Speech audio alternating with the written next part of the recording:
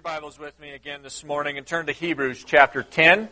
We are going to begin here in the book of Hebrews, but we are by no means going to stay here. Is that better? All right. We're not going to stay here in Hebrews chapter 10. We're going to bounce around, especially when it gets to our second point of our message. Now, the idea that we're looking at is part 2 of what we started last week. What is our purpose as a church? And the questions are, why are we here? Why are we here? I mean, as you look around this room, why are we here? Personally. Why are we here as a church? What are we doing? What is our purpose? As you look around this room, what is it that we are supposed to be about? Or what is it that we are not doing, but that we must start doing, that makes us fulfill the roles that Christ has commanded of us? The chief question this morning is, do we believe what Christ said? I guess not. I can say amen and we're done. Do we believe what Christ said? Yes, absolutely. When He said, I will build my church and not even the gates of hell will prevail against it, do you believe that? Yes. We ought to believe that. And we're going to briefly look at that in a moment, but one of the things that we must understand is that the idea that Matthew has as he's writing that and as Jesus is speaking is that Satan is on the defense. We are on the offense. When you look out at the world today, is that what the church looks like? Not as a whole. What about Goodland Bible Church? Are we on the defense or are we on the offense? Are we taking the gospel to the gates of hell or are the gates of hell prevailing against us? You see, if we believe what Christ said, then Satan is the one on the defense. He is running. He is covering himself up. He is trying to protect and save as much as he possibly can, and yet we don't act like it. And we ought to act like it. If you believe that Christ said, then will you agree that we ought to conduct ourselves in a manner and in the practice that He commands? Amen. Are we done? Do you believe that if Christ said He is going to make sure that the church does not lose against the gates of hell, that we indeed are going to prevail against it, that when He gives us a list of things we ought to do, we ought to follow them? Do you agree with that? Okay, good. I thought I was going to St. Francis here. If we are committed to preserve life, to procreate as believers, to passionately minister to each other, and vice versa, then we will learn what it means to follow Christ. That is our purpose. This is all done not for your own glory, not for your own rising in status or hearing, well done, good job, we thank you for your ministry. This is all done for the glory of Christ, the glory of God. And so our purpose had 4 parts, and we looked at 2 of them last week, and we're going to look at the following 2 today, and then we're going to summarize and put them all together. But this is our purpose. Our purpose is to reach people with the gospel message of Christ, to equip believers, to grow in their faith, to minister together, to glorify God with our lives. When you look around this room and you ask yourself, why does Goodland Bible Church exist? This is why. However, I will be very blunt. We are not very good at our purpose.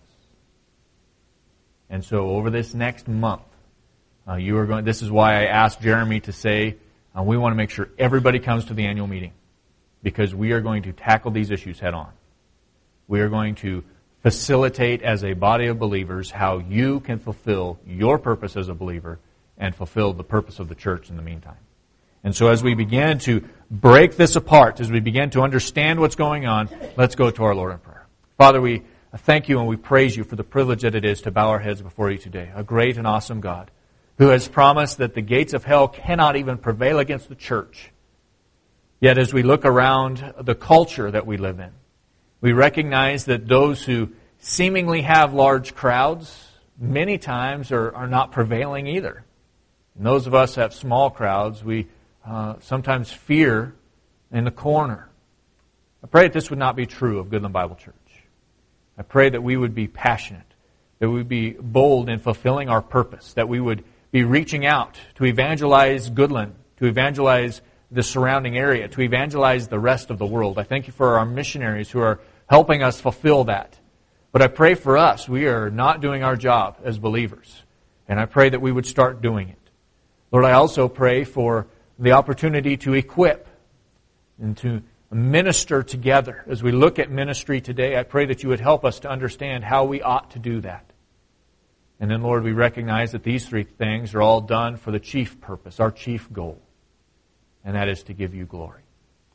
I pray that you would give us an understanding of your word as we bounce around it some today. I pray that this would be a challenge for us to begin the process of studying these passages in their context, that we would understand what's being said, that we'd apply it to our hearts, to our lives, that we as believers would fulfill the purpose that we must. And in the process, we recognize the church will fulfill its. And so, Lord, we love you. We thank you for your bride. We thank you for the church. But as we think of these things, we want to be found faithful as that bride. Help us, teach us, guide us, and direct us in all these things. Lord, we love you again. In your Son's name we pray. Amen. This morning, we begin by looking at three aspects. The first is, what does it mean to stir each other up? What an amazing statement here in Hebrews chapter 10. And oftentimes we look at verse 25 and we say, well, we ought not to forsake the assembly of our together, the assembly of ourselves together with one another.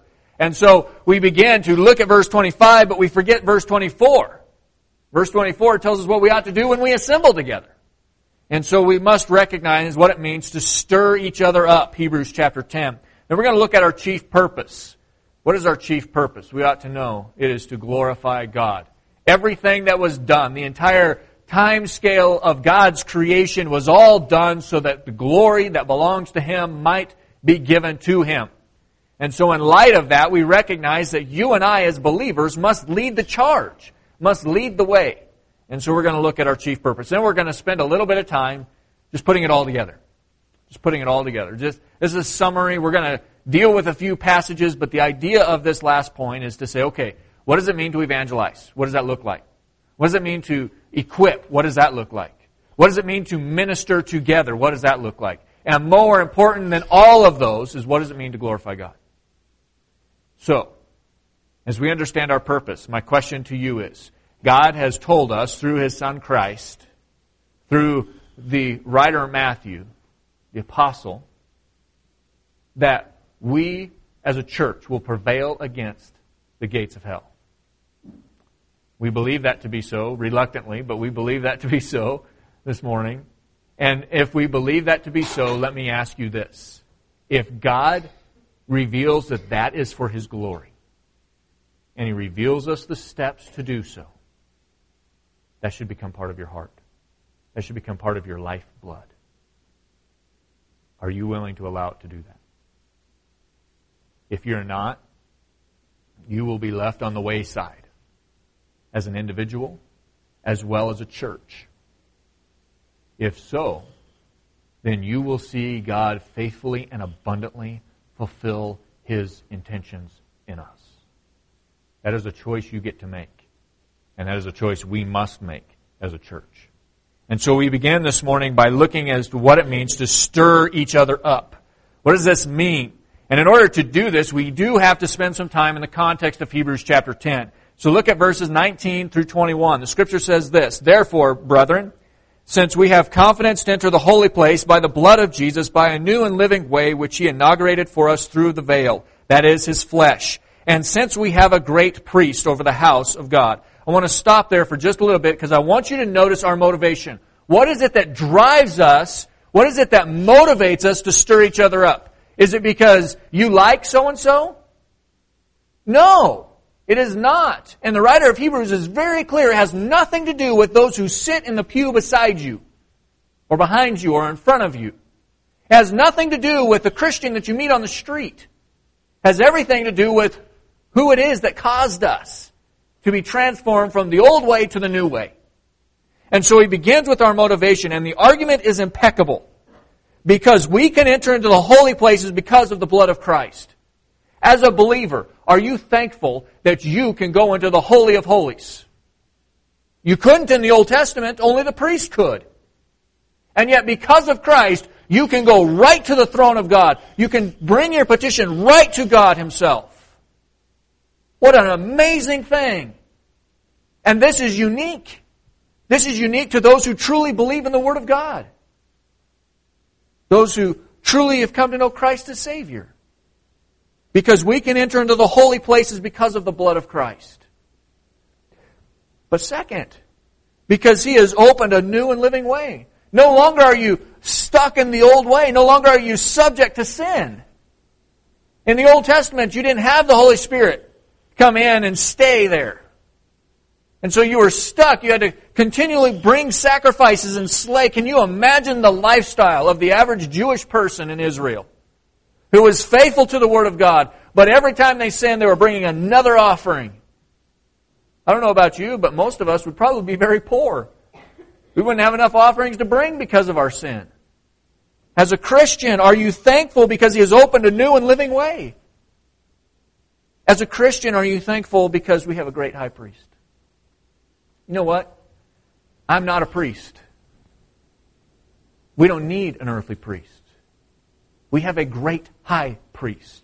We have one that we can bring our petitions to, we can bring our sin before, and He is the one who forgives us. He is the one who has endured like we have endured. He is the one who understands what we are going through. He is the one who will take our petitions and take them to the Father. And because of that, you have unhindered access. Let me ask you this. This has nothing to do with the sermon. But let me ask you this. Is that how you pray? Or do you pray as if we have some wall here between us and God and we hope we can jump it? Or do you pray that you know you have direct access to the Holy of Holies, to the Father, bringing your sin before Him, bringing your struggles to Him, knowing that the Creator of the universe is ready to pick up and answer? Or maybe it's more like an email. You send an email and you just hope it gets answered. I think we pray like that a lot. Even as evangelical Christians. We send this email and we're like, you know what, after I sent that, I wish I would have put on that they would have marked that they had seen it. You ever send an email where you wish you would just know if they read it? Because maybe they just deleted it. See, we pray like that sometimes, don't we? We're like, man, I'm going to send this off to God and I hope He answers. No, that's not how we pray. That's absurd. We pray because we can enter into the Holy Holies. We pray in that way because Christ has opened a new and living way. We pray that way because we have a great high priest, one who is the mediator between you and God. And He's not earthly, and He doesn't wear a white collar. He's the Lord Jesus Christ. The writer states 3 reasons why we should be motivated to respond. The results of the gospel are largely spelled out in these 3 statements. Did you notice that? The gospel is clearly here in these 3 statements. And so the writer of the book of Hebrews is asking you, what are you going to do about it? How are you going to respond to this? If you are not motivated to action, then something is wrong. They are significant and vitally important to the life and the motivation of the Christian. Now, we could be motivated by music, agenda, feelings, emotions, charismatic leaders, and on and on and on. The writer of Hebrews says that is not our motivation. Charismatic leaders, by the way, have you noticed that most of them fail? Let me rephrase that. All of them fail? Most of them becomes public? Have you also noticed that music's not always the way you like it? How many times do you skip a song? How many of you like Pandora? Like 3 of us. 4 of us. Okay, you know what drives me nuts? For those of you who don't know what Pandora is radio. And then it plays for you over the radio or over the internet. And you could choose your style of what you want to listen to. My problem with Pandora is I click, I don't like, until I can't click it anymore. And then I shut it off, wait for an hour, and I come back and click it. Because I like only certain music. But not everybody likes that style of music. So music's going to fail. What about agendas? They're going to fail. What about feelings? Have you ever had a feeling let you down? What about emotions? You're like, I'm so passionate about this, and all of a sudden you realize, wait a minute, I had no value at all. That is not our motivation because those are all temporal things. What is our motivation? The writer of Hebrews says is because we have the ability to enter into the Holy of Holies. We have a new and living way, and we have a great high priest. Those things are not temporal. Those things are eternal. Nothing can remove those things. Our motivation to reach the lost, to make disciples, to stir each other up, to give glory to God is by the transformation of what was to what is in the life of the believer. So what ought to be our response? Well, the writer of Hebrews gives us three of them. There are directions. Verses 22 says, "Let us draw near with a sincere heart and full assurance of faith, having our hearts sprinkled clean from an evil conscience and our bodies washed with pure water. Let us hold fast to the confession of our hope without wavering, for he who promised is faithful, and let us consider how to stimulate one another to love and good deeds, not forsaking our own assembling together, as is the habit of some, but encouraging one another, and all the more as you see the day drawing near." See, we have some directions. There are three let us statements. Whenever you see those phrases, you should recognize, okay, here we have an imperative, we have a command, we have a direction. Let us, let us, let us. There are three of them. The first is let us draw near with a sincere heart. What a wonderful reality that has been opened to us. To draw near to the great high priest with a sincere heart. One who knows everything there is to know. So you can conceal something from an earthly priest. They have no idea. But you can't conceal it from a high priest, the great high priest. He knows already. Come before Him in a sincere heart. And what a joy there is as a Christian. Second, I'm not dealing with these, by the way. This has nothing to do with my sermon. It does because of context, but that's about it. Second, let us hold fast the confession of our faith. We are given, as believers, the only hope. The only hope which will deliver. Everybody else says, I do too. The reality is it may not. Others may say, I hope that the sun comes up tomorrow. I do too, to a point. I'm ready to go, but at the same time, I hope the sun just doesn't disappear. For the believer, you have the only hope that is guaranteed to deliver. Let us hold fast the confession of our faith. We should never let go of our faith. We have no reason. What reason is there? To follow the fairy tales of the world? Absurd. Third, let us, and this is the one we're going to spend some time on. Let us consider how to stir up one another. In response to our great high priest, in response to unhindered access to the King of Kings and Lord of Lords, in response to a new and living way removed from the old and dying way, brought into the new way, we ought to use that access in prayer. Invest in practicing holding fast to the confession of our faith, which is done only when we make it known, by the way, which is evangelism. And we ought to respond by stirring each other up. It is completely and unbiblical and counter our purpose to come to church on Sunday to be taught.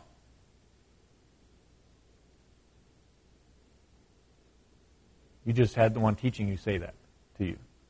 It is completely unbiblical.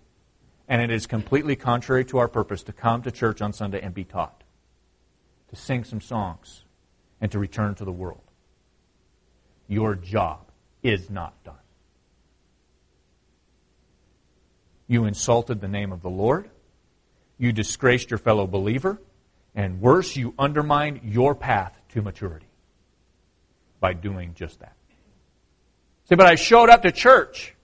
I sang the songs with everybody else. I sat quietly while you preached. I may have snoozed half the time, but I sat quietly while you preached. I didn't snore too loud.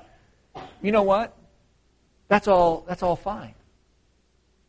Except, that's not what you're here for. If that's why you're here, you're missing the boat and you're forsaking your own path to maturity.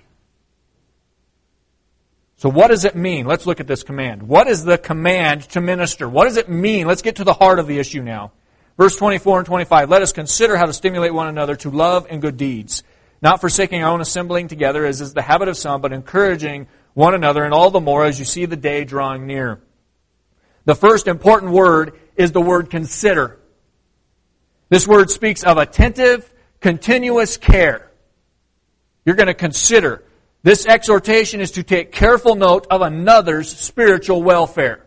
In other words, when you get out of your car and you start walking up the sidewalk, you're already looking for ways to minister to somebody else. When you happen to bump into each other at Walmart, you, at that moment, click it on and say, how am I going to minister to this believer? What can I do to encourage their spiritual welfare today? As a Christian, you engage each other in a manner on Sunday. And that should be the same way on Tuesday at Walmart. Should be the same way on Thursday at Bible study. Whatever it is, in such a way as to focus, as to take the focus off of you and to put it on them. We all, and don't dare tell me because I know better, because I have the same problem. We come to church looking for what's going to help us, not for how we can help someone else. Now, many times that may not be the case, but most of the time it is. We come to church saying, what can I get out of it? You know what? You're going to get out of it as much as you invest in it. And if you come and just hear the message, that's all you're going to get. If you come to minister, you're going to be ministered to. When was the last time that your conversation entailed more than work, weather, or your recent ailments?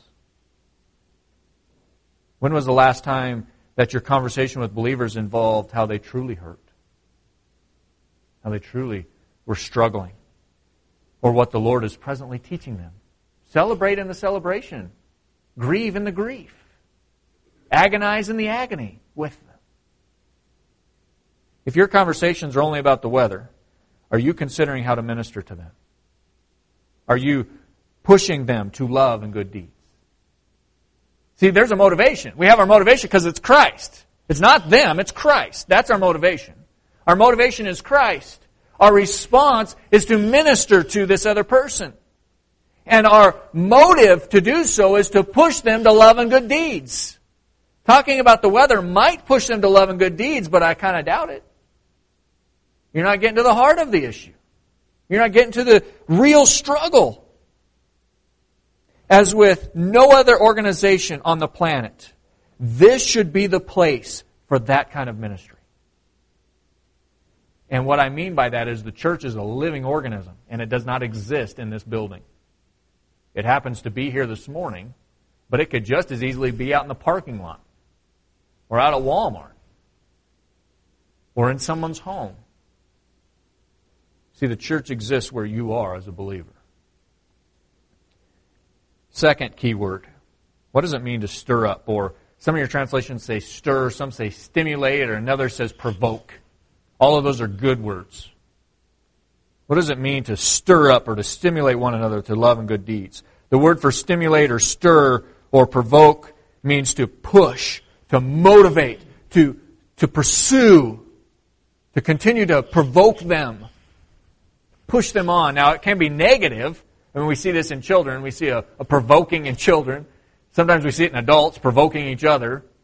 But the idea, and that's in the negative sense, the idea is as a Christian, you're provoking them to love and good deeds. You're moving them there so that when they're done with their conversation with you, they're motivated to serve the Lord.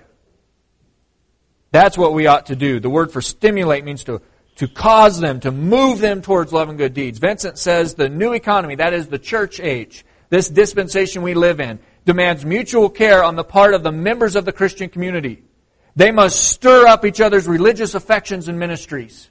When was the last time you said, you know what? I know that God has given you the opportunity to share the gospel. How is that coming? Well, that gets to the heart of the issue quick, doesn't it? Because if there's a sin issue, they say, well, it's not so good. That's okay. When was the last time that we couldn't struggle? When was the last time we couldn't struggle as believers? By the way, life is hard. Have you noticed? It's difficult. It's all right to struggle as believers. We need to drop this air that everything has to be okay. So this means when a believer has struggled in life and ministry, we jump on them like a pack of wild hyenas looking for something to consume, right? No, all too often we do that, though. The body of Christ say, see, they're not any better than me. And while that may be a subconscious thought and never come out your lips, that's what's going on. When you jump on them for their struggles, for their heartache, for whatever they're going through, you're jumping on them like a pack of wild hyenas looking for something to consume. As a body of believers faithfully ministering to each other because of Christ, we are considering ways to encourage and support, to stimulate each other, to press on, to remain faithful in the right work of Christ. When you come into assembly on Sunday morning, you should be encouraged to go back out and fight against the gates of hell again. Because that's what you should be doing.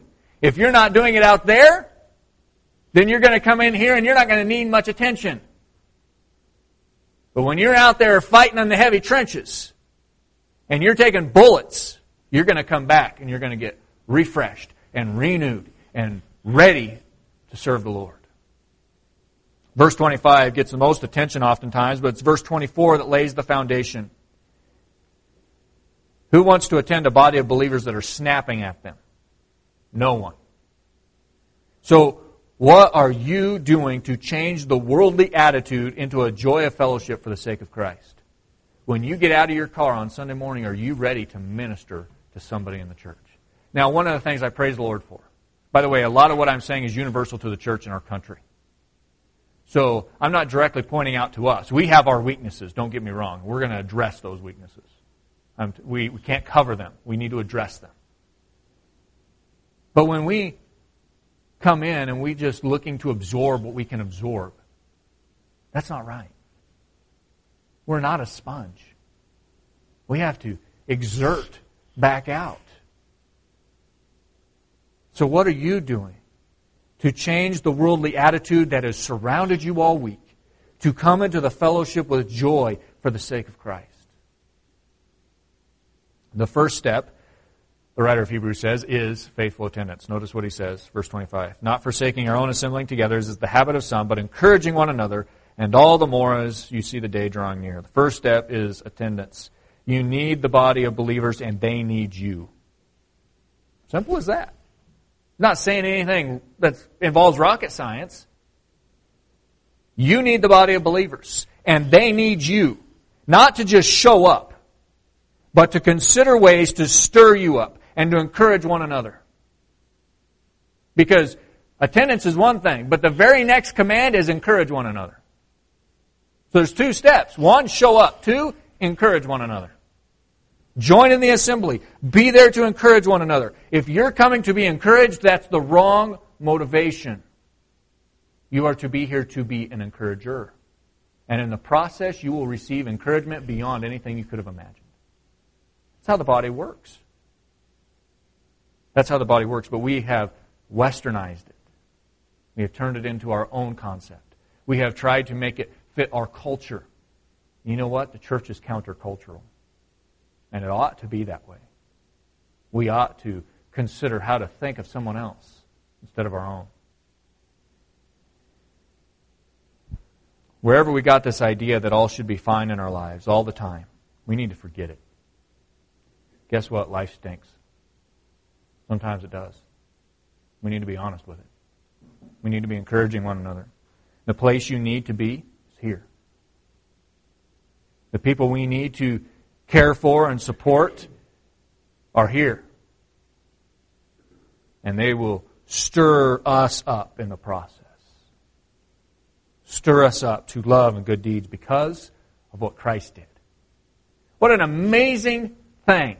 Because of Christ, that is our motivation. But then Christ uses the very people we minister to minister to us in the process. And when that works together, you have a body that cannot be separated, that the gates of hell will not prevail against. Now let's move to our chief purpose. We're going to run through this kind of quickly just because of time. That was not my desire at all. But let's start in Romans chapter 11. We've been here already. Looked at it not very long ago. So it's a good place for us to start as we recognize that the glory belongs to the Lord. Romans 11, verse 36. Romans 11, verse 36. The Scripture says this, For from Him, and through Him, and to Him are all things. To Him be the glory forever. Amen. Now, Paul has just moved through this incredible statement regarding Israel's purpose and what Israel is going to do and how the church and Israel fit together but are not the same. And Paul reveals the exact timeline of all of this stuff. As a body of believers, we need to understand that God's timetable and God's perfect plan produce their intended and designed results. And His intended and designed results are that the glory belongs to Him. And so if we know that everything flows that way, if you know that everything is going to give glory to God, if you know that God is going to receive all of the glory, you know what the direction is going.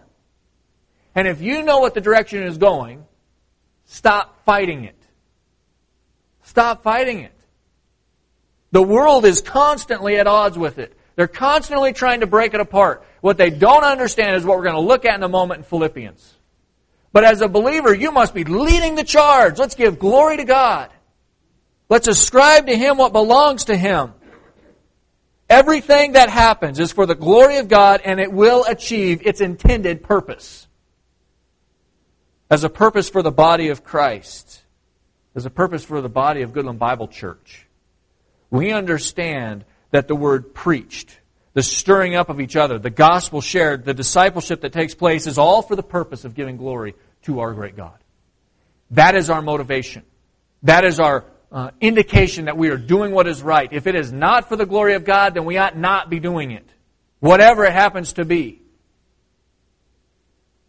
If you minister to make you feel better, you need to stop. Shut it off right now. If you minister only for the accolades that you receive, knock it off. That is wrong. If you minister out of a broken heart, the love of the Lord and the glory of God, praise God. We do not need the kind of minister who's only looking out for themselves. We need the kind that in all they do, all they say, all they practice, it is for God's glory, not their own. What about the inevitable conclusion? The inevitable conclusion, Philippians chapter 2. This is what, as a Christian, we need to understand. Turn to Philippians chapter 2 real quick with me. We know this. This is a familiar verse as well. Philippians chapter 2, verse 11. We usually look at the kenosis passage, which is just prior to this. Verses 6 and 7 and so forth. But verse 11 says this, after having recognized that Christ became man, that He humbled Himself, came to earth, taking on the form of a bondservant, that whole paragraph ends with this statement, verse 11, and that every tongue will confess that Jesus Christ is Lord to the glory of God the Father. Do you know why Christ did what He did? To bring glory to God. In other words, salvation was not all He was about. His purpose was grander than that, to bring glory to Himself as a member of the deity. But not only that, look at the verse just prior to that. Actually, let's look 2 verses, verse 9 and 10. For this reason also God highly exalted Him and bestowed on Him the name which is above every name, so that at the name of Jesus every knee will bow of those who are in heaven and on earth and under the earth, and that every tongue will confess that Jesus Christ is Lord. One day, every person who was ever created will bow the knee and glorify God. That is the inevitable conclusion. That is where this river ends. That is where the current will stop. Because of that, we have a very clear direction. Everything and everyone will give glory to the Lord. All who deny Him, all who mock His name now, all who rebel against Him today, will confess Him as Lord and give Him glory. Do you know what makes me sick? That believers don't act any different than unbelievers. And we are the ones who ought to be bowing the knee now, giving glory to Him now. I don't want to be forced to my knees. I don't want to be forced. I want to fall. I want to give it up immediately. And I want to do that now. I don't want to wait for then. I want to do that now. And I hope you have the same heart. So we recognize glory belongs to Him. We recognize the inevitable conclusion. What are we going to do about it now? What is our role? What are we going to do in giving Him glory? Turn to 1 Corinthians chapter 10. 1 Corinthians chapter 10, verse 31. As a Christian, the instruction is clear. 1 Corinthians chapter 10, verse 31. Please, by all means, study the context of this. You will gain a lot more understanding if you do. I don't have the time, but you need to do it. 1 Corinthians 10, verse 31 says, "Whatever then you eat or drink or whatever you do, do all to the glory of God." I love the way that Paul just picks out the most things. He says, you got to eat, you got to drink. Are you doing that for the glory of God? Boy, all of a sudden that changes a lot in our culture, doesn't it? How many things do we just do that are monotonous, that are mundane, that we don't even think about? Paul says at that very moment, when that spoon has gone into the soup and it's coming up to your mouth, are you giving glory to God? From the mundane to the extreme, everything we do to the glory of the Lord. By the way, the word glory is used 166 times in the New Testament in 147 verses. Nearly all of those verses refer to the glory we ought to give to the Lord. Nearly every single one of them. If God told you something 147 times, are you going to listen to it? We ought to. We ought to. Our chief purpose is to do everything we do, whether it's brushing our teeth in the morning, or whether it's evangelizing on the street, or whether it's ministering to the saint in the church. It's all for the glory of God. That is our motivation. That is why we do what we do. And I don't care if you're the preacher standing here, the song leader standing there, the person sitting out there. It does not matter. Your responsibility is to glorify God. Let's put it all together. As we get ready to do that, I want to make one more statement in regards to glorifying God. Our great God deserves and will receive nothing less than the glory that is His alone. The great privilege is He gave you the opportunity to ascribe it to Him. He's going to get it. Whether you give it to Him or not, He's going to get it. The privilege is that you have the chance to ascribe it to Him. As finite creatures, we can't even begin. You say, well, I understand that. No. When you truly dwell on just that one statement, you can't even begin to fathom what it means to glorify God. What it means for an infinite God to receive the worship and the glory of a finite creature who's sinful, that He paid the price for, that He allowed to have salvation, that He paid everything for, and yet that one is giving Him the glory. What an amazing thing. That should motivate our hearts, should motivate our lives to change everything we do. Let's put it all together. I've got like 3 minutes. I'm going to take a little longer than that if you'll permit me. Reaching out. That's our first in the 4 objectives of our purpose, is to reach out. As a Christian in Goodland Bible Church, you are the one who must share the gospel. If I go out to the streets, and I shared another statistic that is very similar to this, which I'll share again in just a few moments. But this statistic was done by the IFCA. If I go out and share the gospel, I will see 6% come to know Christ as Savior in the entire ministry of the church.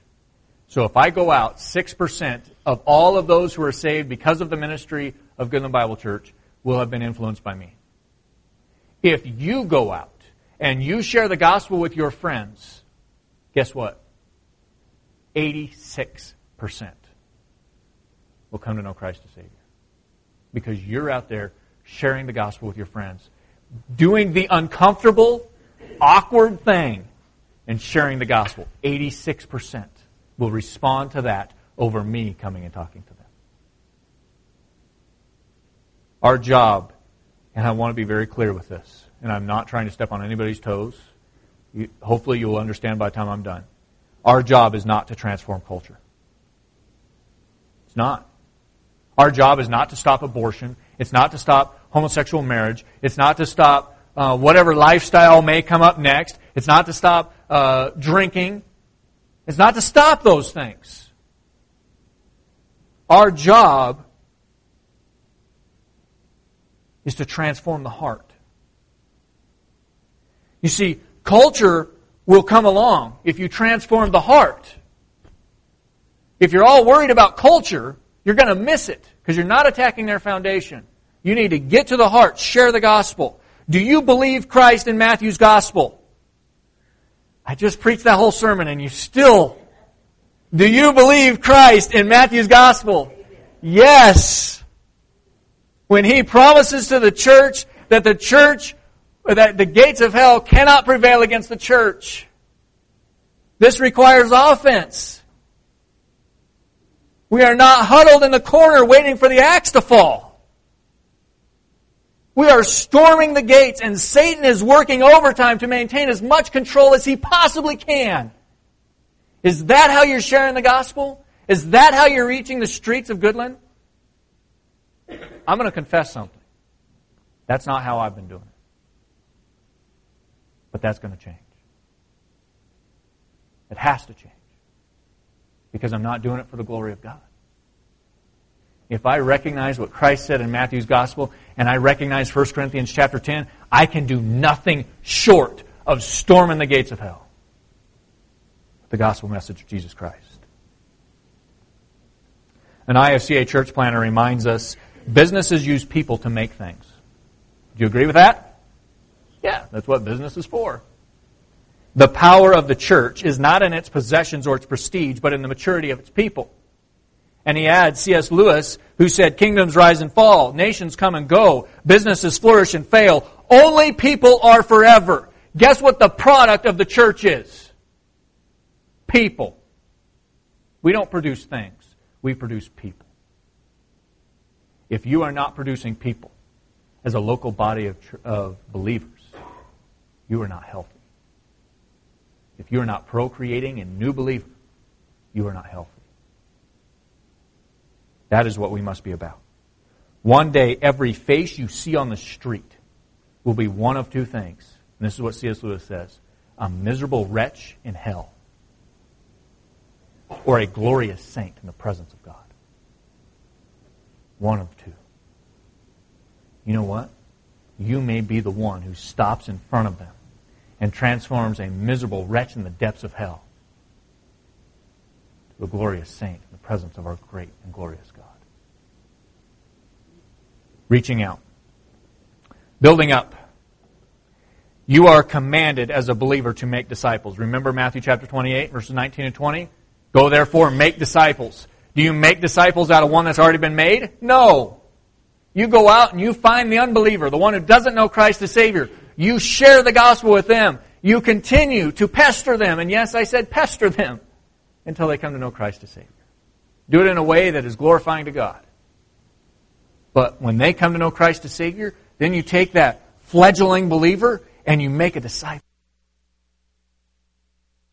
After they've come to be a disciple now, they've come to know Christ as Savior, now they're a disciple. Now, disciples, baptizing them in the name of the Father and the Holy Spirit. I got that. Name of the Father, the Son, and the Holy Spirit. And teaching them to observe all that I have commanded you. So what do you do with that believer? You Christ as Savior, that they follow the Lord and the ordinances of the church, and then you teach them. You teach them what Christ said. You grow them up. Your job's not done when they come to know Christ as Savior. Your job's just started. And you need the church help to do that. When they come to know Christ as Savior, you teach them what Christ taught. You teach them to live within the church. You teach them to love the bride of Christ and to remain solid in the teaching of the Word of God and to practice it faithfully and forever. Building up. Stirring up. When a believer walks into this body, they are to be cared for, pushed to godliness, and faithful practice of the Word of God. They are lifted and stirred to serve the Lord using every ounce of their God-given gift to minister for the sake of Christ and because of Christ. That should be our design. And reluctantly I admit that most of the time we don't do a good job at that. Because we are coming in looking to be ministered to ourselves instead of looking to minister to others. You change that in the body of Christ, and we will have to build a new building. It's that simple. When a believer walks in, we should be stirring them to godliness. And again, an IFCA church planner says, God did not design men made new by regeneration to grow in isolation or in duets. In other words, it's not you and your spouse. It's not you alone. You need the church. He who avoids the church, the church planner goes on to say, he who avoids the church avoids God's will and his own growth. It's a pretty damning statement. That's pretty rough. We must stir up. Finally, we must give glory. I was going to say give it up, but that didn't seem appropriate. We are to give glory. When this becomes your motivation, the appeals of men shrink from sight. The stresses of the world, the pressure to conform to the world are removed and revival comes. We had a couple who are our missionaries who are working actively to serve the Lord to bring revival in our country right here last week. I want to ask you a question. Do you really want revival? Do you really want it? If so, what's preventing it? What's preventing it? Will you focus on others in the body? Will you focus on the message that you are required to share? Will you train for the sake of Christ? And will you not accept anything short of doing so for the glory of God? If you answer yes, then revival will come to Goodland. And it will start here. If you say yes, I will do what God demands, then everything that is necessary for revival has just taken place. And all that's left to do is go do it. The pressure to conform to the world is removed because you have said, you know what? I don't care what the world says. They are in opposition to giving the glory to God. And I know one day, regardless of their opposition, they will bow the knee. And so before I'm caught up in that tide, I want to be down the river. And I want to be doing it already. And because of that, I'm going to surrender my life to Christ. And I'm going to do what I ought to do. And I'm going to fulfill the faithful ministry of the church. And do so through the local ministry of Goodland Bible Church. More important than music. More important than agendas. More important than work, play, or rest. We ought to give glory to the Lord in all that we do. This means that we obey the commands we saw last week. To reach out. To build up. This means that we also obey the commands that we have seen this week. To be makers or to be ministers, rather, to each other. To faithfully lift up one who is down, discouraged, beaten up. We don't pounce on them like a bunch of wolves. We don't shred them to pieces for their failures. We build them up in Christ. We push them to love and good deeds. We draw them just because of our conversation to the Lord. So we are to be witness. The command was not to be an evangelist. The command was to be a witness. Acts chapter 1, verse 8. says you are witnesses. That means you don't have to have the gift of evangelism. In fact, I'm going to redefine that for you in a few weeks, what it means to be an evangelist. Most people are not an evangelist, but everyone is a witness. Every single one. And the message that you share is what Christ did for you. Everyone is a disciple maker. You can bump someone closer to Christ. You may not be able to complete that task. I'm amazed at how many people it takes to disciple one person. In the discipleship that's taken place in our church, I look at 5, 6, 7 people who've all been involved in discipling one person, and I praise God because that is ministry in the body. And I praise the Lord for it. And then everything we do. I don't care if it's hitting the lock button on your car, brushing your teeth, putting on your clothes, going to work. Do it all for the glory of God. If you can say, you know what I'm doing probably isn't really bringing glory to God, probably shouldn't do it. That's not giving glory to Him. Do all that you can for the glory of God. Here's what's going to happen over the next 2 weeks. I'm going to take off a week. Be with my family. And then we're going to come back on the 20th. And we're going to look at our vision. We're going to say, what is it that we are going to do to fulfill our purpose? What is it that we're going to do to accomplish what God wants us to do? And then, in the annual meeting, we are going to expand that. Everyone must participate. Everyone, whether member or attender, must be there. I told Travis and Colleen yesterday in my office. I said this church will not be the same this time next year. If we stay the course that we're going, there will be radical changes that happen to this body. If we decide to obey the Lord in the purpose, there will be radical changes to this body. We will not be the same this time next year. The question is, are we going to follow the river? Or are we going to stop? Say we just want to exist? In my mind, that is unacceptable. We cannot. Every church faces one generation from extinction. Does not matter. This church could be as closed tomorrow as it is open today. Every church, every Sunday, faces the possibility that in one generation, the church will be extinct. My question is, do we want to do something about it?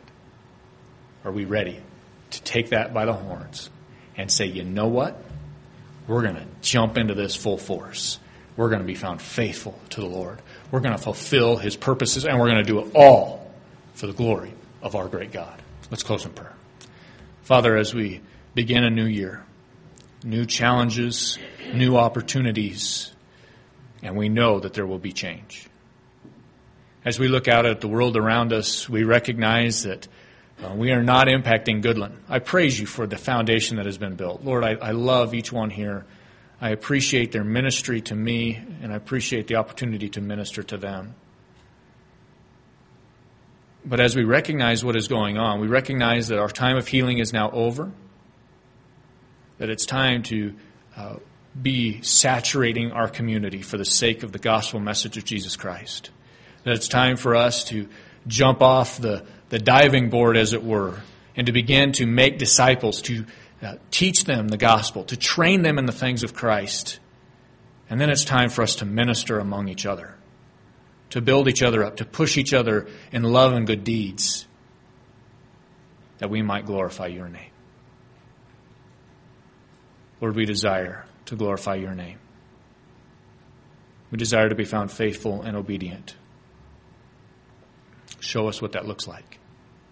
Help us over the next couple of weeks to glorify your name in all that we do and say. And then as we prepare to embark on some of these incredible opportunities, I pray that every single soul will be involved. Every heart will be ambitious. And that this church will bring revival to Northwest Kansas. Lord, we love you. We thank you for the clarity of your word. I thank you for what you have brought me through this week in order to present it. And I pray that your word would not return void. Lord, we believe your word. We believe that we will prevail against the gates of hell. And I praise you that despite what it looks like, we are on the offense, not on the defense. Lord, take us out to the streets and put us on offense. Lord, we love you. Again, for all of these things, in your Son's name.